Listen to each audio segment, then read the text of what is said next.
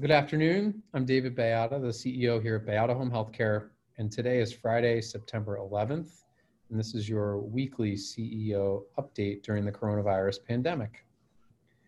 I want to kick us off before getting into some recognition of some great work out in the field, as I usually do to send us off into the weekend.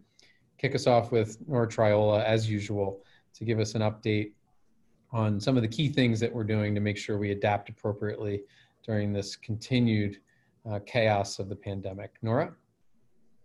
Thanks, David. And it's, again, a pleasure to be with you and to share some important messages. As you know, we've gone to adding eye protection to your daily routine.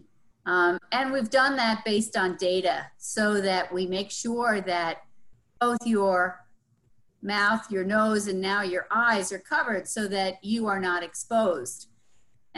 And what's sort of come to our awareness is that perhaps you don't always understand what we do when we ask you to report any kind of exposure or any employee or client that you come in contact with who may be developing and demonstrating symptoms. And that's really so that we can keep you safe at all times.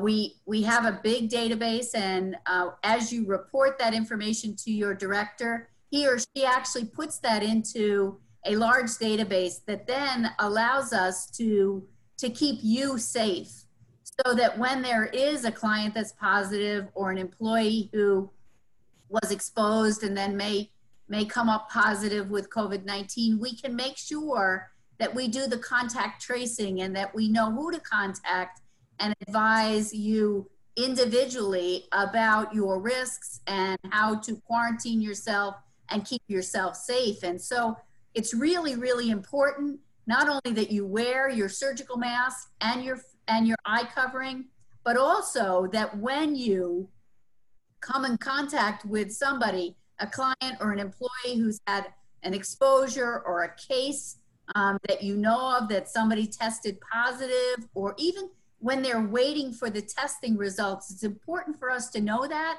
so that we can put that in the database and that we can then keep you safe, do contact tracing when we need to individually work on the specifics of those exposures and keep them contained, so that if somebody does end up exposing another, that it's limited and not something that goes on that we could have prevented. Our whole goal in this is to keep you and our clients safe and continuing to deliver that exceptional service and high quality care that you have just done amazingly well with during this period of uncertainty. And so just a couple of reminders and the why behind the importance of letting your directors know when in fact you've got somebody that is testing positive or that's got symptoms, and consulting with the team in the office. So thanks for all you do and keep up the good work.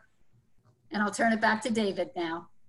Thanks, Nora. I just want to reiterate and underscore the sort of connection and then between our decision-making and judgment about how to get the right safety protocol in place and its dependency on getting real-time information from all of you out in the field, and recognize Nora and her team, because what they're doing is taking this data and crunching it literally every day to figure out what's the impact of these adjustments on our infection results or our safety protocol, and making adjustments in real time. And it's really, really important because things are moving fast, right? We're getting new information every day. And so these aren't like reports that are going in a file in some drawer just so that we have them. This is information that you're contributing to help Nora and myself make good decisions daily. And we can't make decisions about things like protocol or policy change or safety interventions unless we have information as fast to real time as possible. And that's what this is all about. And so thanks for helping us and giving us the information we need to make good decisions to help keep you and our clients safe. as usual, I want to send us into the weekend with an amazing story of a Baiada nurse in Rhode Island, our skilled nursing office in Providence. This is Jen Burgo, who was the RN Hero of the Quarter up in Rhode Island. And this photo was submitted as part of her nomination. You can see her geared up with eye protection and her surgical mask, but also adding a little bit of flair to her surgical mask to create a sense of safety and trust and a little bit of fun with her client there in the photo. So thank you, Jen, for everything you do to navigate even what a scary eye protection protocol might be perceived for your client and make it a little bit more fun and interesting to create a sense of connection with your clients. But thanks to each and every one of you, because I know you're all finding creative ways to navigate all of this complexity to keep yourself and keep your clients safe during this incredibly challenging time. Thank you. Have a great weekend, and we'll see you next week. Hi, I'm Mel Trice, and I wanted to tell you about Baiada's podcast series, Healing on the Homefront.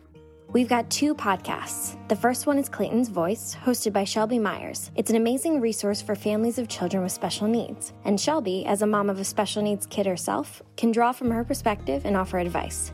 The second is Healing on the Homefront, hosted by me. In my job at Baiada, I'm constantly in pursuit of stories. And in home care, they're everywhere. We delve into the stories of those living and working in home healthcare, highlighting the relationships and experiences unique to this industry. Please check out what we have to offer by searching Healing on the Homefront on any of the platforms you use to get your podcasts.